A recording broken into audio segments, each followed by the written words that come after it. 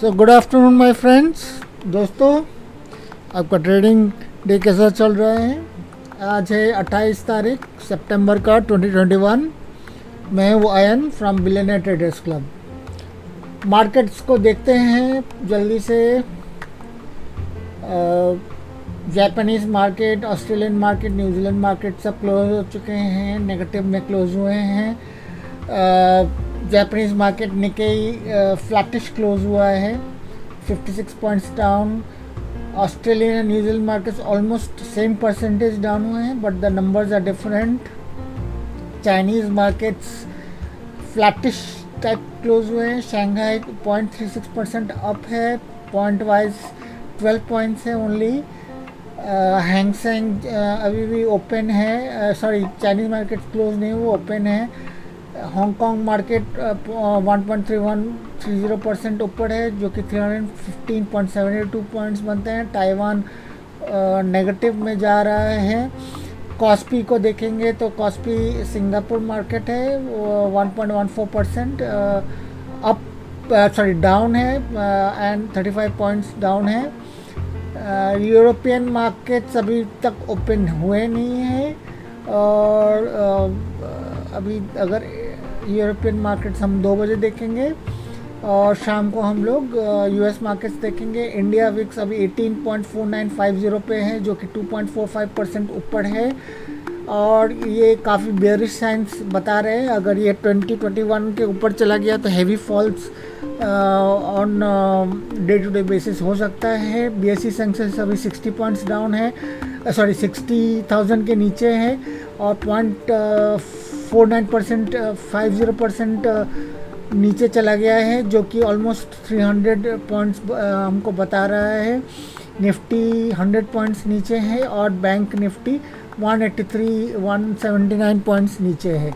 तो ये काफ़ी बियरिश डे है लग रहा है। और ये हम SGX निफ्टी देखें तो SGX निफ्टी बियरिश है, नेगेटिव जा रहा है। डाउ जोन्स देखें तो डाउ जोन्स अभी तो फ़िलहाल 15 मिनट्स चार्ट में 200 डेज मूविंग एवरेज के ऊपर है, बट बाद में देखेंगे हम। USD INR थोड़ा ऊपर उठा है, इससे हमको लगता है कि USD, हाँ, US डॉलर इंडेक्स भी ऊपर जाएगा। बिटकॉइन को देखें हम तो बिटकॉइन में भी अभी, क्योंकि 4 आवर्स का चार्ट है, तो बिटकॉइन में भी गिरावट चल ही रहा है। भी हम ट्रेडिंग व्यू में देखते हैं। ट्रेडिंग व्यू में अभी निफ्टी का हम देखते हैं, निफ्टी में क्या चल रहा है। निफ्टी में हमने लास्ट बताया था कि अराउंड 10 o'clock बताया था कि काफ़ी फॉल्स आने वाले हैं, और ये जब भी सेंट्रल पिवट रेंज के नीचे जाएगा तो काफ़ी वॉलेटाइल मूवमेंट्स हो सकते हैं। हम देख रहे हैं कि जो सपोर्ट्स हमने ड्रॉ किए, ग्रीन में सपोर्ट्स ड्रॉ किए, ये ब्रेक हुआ है यहाँ पे। अब अगर देखें तो 45 के नीचे जाते ही हमको, और वीवैप के नीचे जाते ही हमको शॉर्टनिंग के चांसेस मिले हैं। शॉर्टनिंग के चांसेस अगर हमको मिले हैं तो दीज आर गुड चांसेस। यहाँ से हमको काफ़ी डिप्स मिले हैं, एंड जब जितने देर ये में वीवैप और EMA के नीचे रहा है, यहाँ पे हमको एक रिकवरी मिली है। तो जहाँ पे हमें आइडियली, अगर हम देख रहे हैं 40 के ऊपर चला गया है, तो anybody who is short and 40 के ऊपर जाए तो हम इमीडिएटली प्रॉफिट बुक कर लेना चाहिए। तो दिस वाज द एरिया जहाँ पे 40 के ऊपर गया है, तो हमें इमीडिएटली बुक करना प्रॉफिट। ये कोई भी लॉन्ग का निशानी नहीं दे रहा था, और ये एक मैंने जो बताया है, एक type of finger thumb rule rather, कि अगर आपको ये में 20 में जाके ये एक सॉर्ट ऑफ करेक्शन देता है, और अगर यहाँ से मूवमेंट ऊपर नहीं जाता है तो ये एक वापस कंटिन्यू करेगा अपना मूवमेंट। तो ये एक प्रैक्टिस्ड ट्रेडर ही बता सकता है कि ये कैसा मूव्स आएंगे। तो आप अगर सीख रहे हैं तो ये आपके लिए एक अच्छी सीख रहेगी कि ये with the combination of support VWAP, EMA20, RSI, how you can manage your intraday trades. अगर आप इंडाइसेस में करना चाहते हैं तो इंडाइसेस में कर सकते हैं, स्टॉक्स में कर सकते हैं, USD INR में कर सकते हैं, गोल्ड में कर सकते हैं, आप किसी भी टाइमलाइन में कर सकते हैं। तो यहाँ पे आप लाइव देख रहे हैं कि एक करेक्शन आने के बाद वापस हमको मूवमेंट मिला, और यहाँ पे मूवमेंट हमको एग्जैक्टली देख रहे हैं कि रिवर्सल हमको 45 से नीचे जाने के बाद ही मिला है। तो इस तरह से हमको अभी ये शॉर्ट जा रहा है, और वापस हमको अभी हम अगर सब हटा दें तो हमको पता चलेगा कि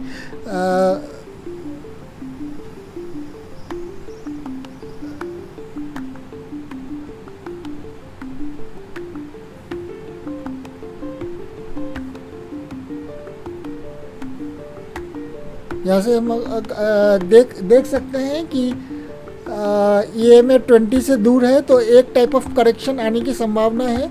but those who are holding shorts, आपको you should keep on holding your shorts as long as your RSI is below 40। तो यहाँ पे देखिए एक जैसा अटेम्प्ट तो हुआ but it not go below 40, तो people should hold their shorts. तो यहाँ पे ये प्रॉफिटेबल ट्रेड्स बनते जा रहे हैं।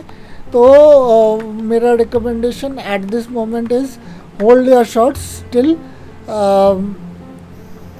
Your RSI is below 40।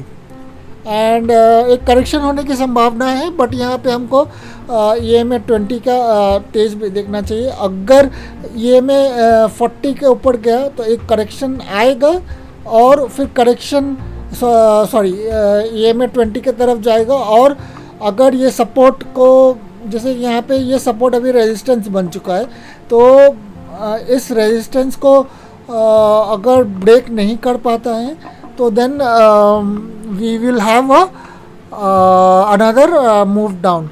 तो अभी आप देख सकते हैं कि at this moment we are having और another support at this point 17727।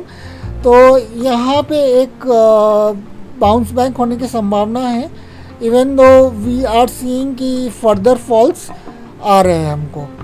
और नेक्स्ट 132 इज एट 17697, तो यहाँ तक हमको गिरावट होने की संभावना है।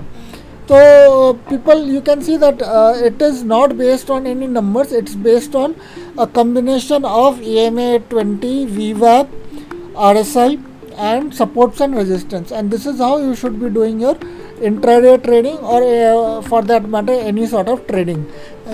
You can just replace VWAP with another, you can just remove VWAP and use zigzag if you want to know certain other factors, otherwise everything remains the same. अभी हम बैंक निफ्टी देखते हैं। बैंक निफ्टी में भी हम जैसे देख रहे हैं कि मूवमेंट बिलो 45 होने के बाद ही हमको एक शॉर्टिंग अपॉर्चुनिटी मिले, एंड शॉर्टिंग अपॉर्चुनिटी के बाद there was a correction happened अब जस्ट अबव, बिकॉज यहाँ पे स्टॉल हुआ प्राइस, तो people should have book the profit, and the moment it was above 40 यहाँ पे हमको क्लोज ऑप्शंस को पोजीशन को क्लोज करना चाहिए था। And the moment it was not holding, and this was not a place for people to take longs. Why? Because it did not go above 55, and the moment it went below 45 here again, another shots should have been taken, and this is a place where there is heavy support here, so you should wait for this support to break to take new shots. Those who are and you should have actually closed your short positions at this place.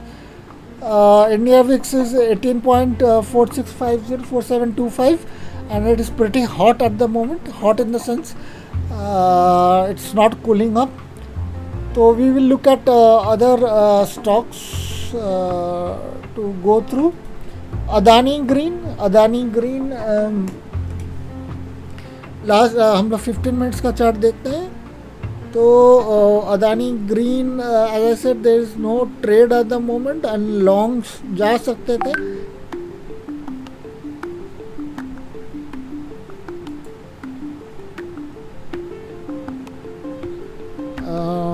But it is somehow on an intraday basis it is moving between VWAP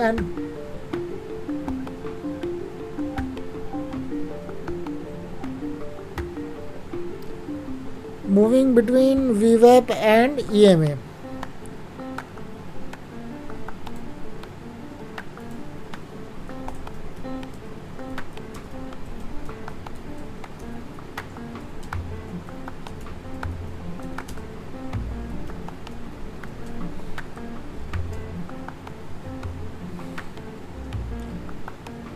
So no intraday trades are recommended in Adani Green.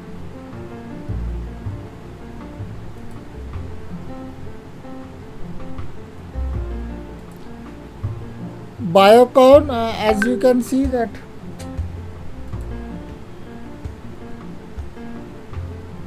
Biocon, as you can see, between 10 to 12 it has risen a bit, and now the volumes are coming, so ideally I would recommend people here to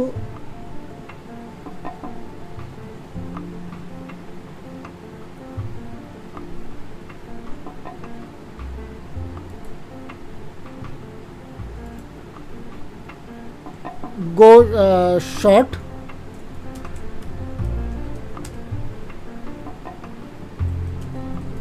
RSI.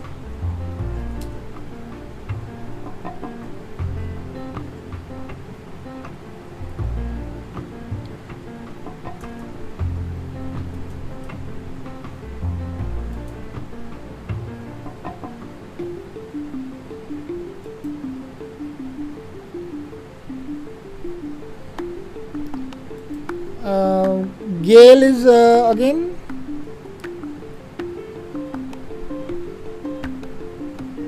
we can see that it is higher than, there's huge volumes in here, so GAIL should ideally go long in this.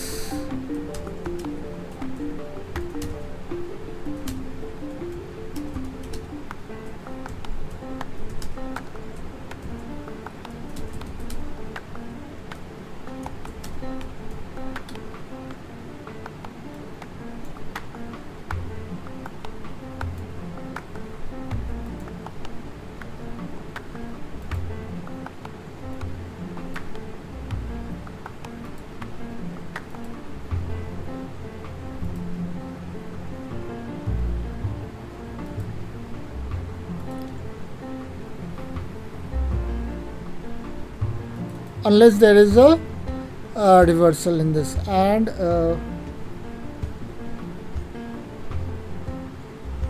looking at Hero MotoCorp is also oscillating between VWAP and EMA 20, so no new trades are recommended. It's in a no trade zone, and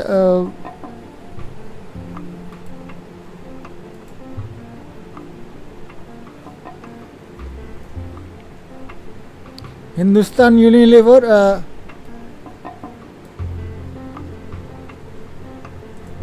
go short as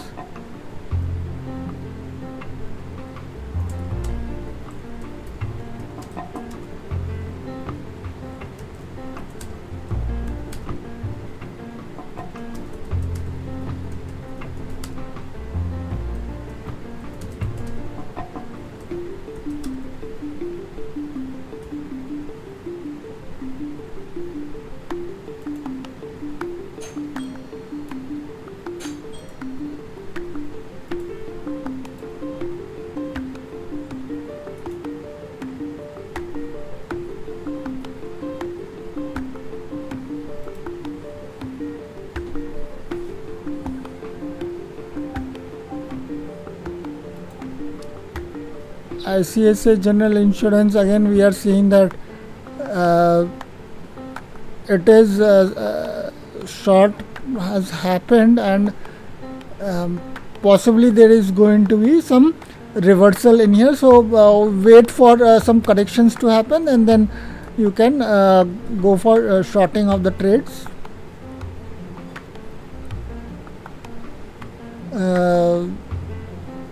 Here in Indigo, the stocks are moving sideways.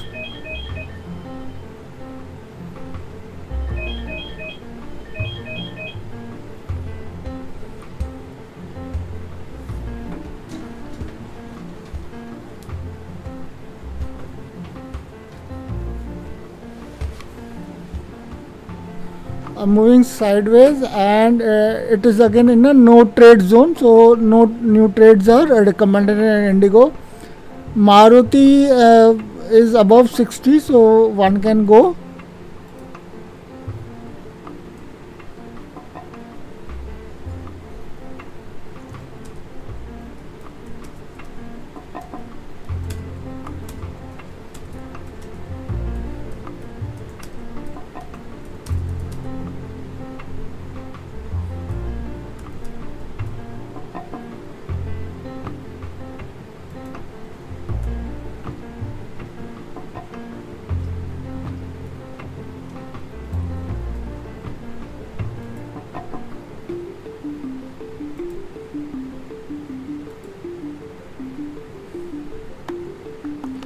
M&M is also in a no trade zone unless it is above 55. So there you go, friends. This is an update at 12 o'clock. We'll again meet at 2 o'clock.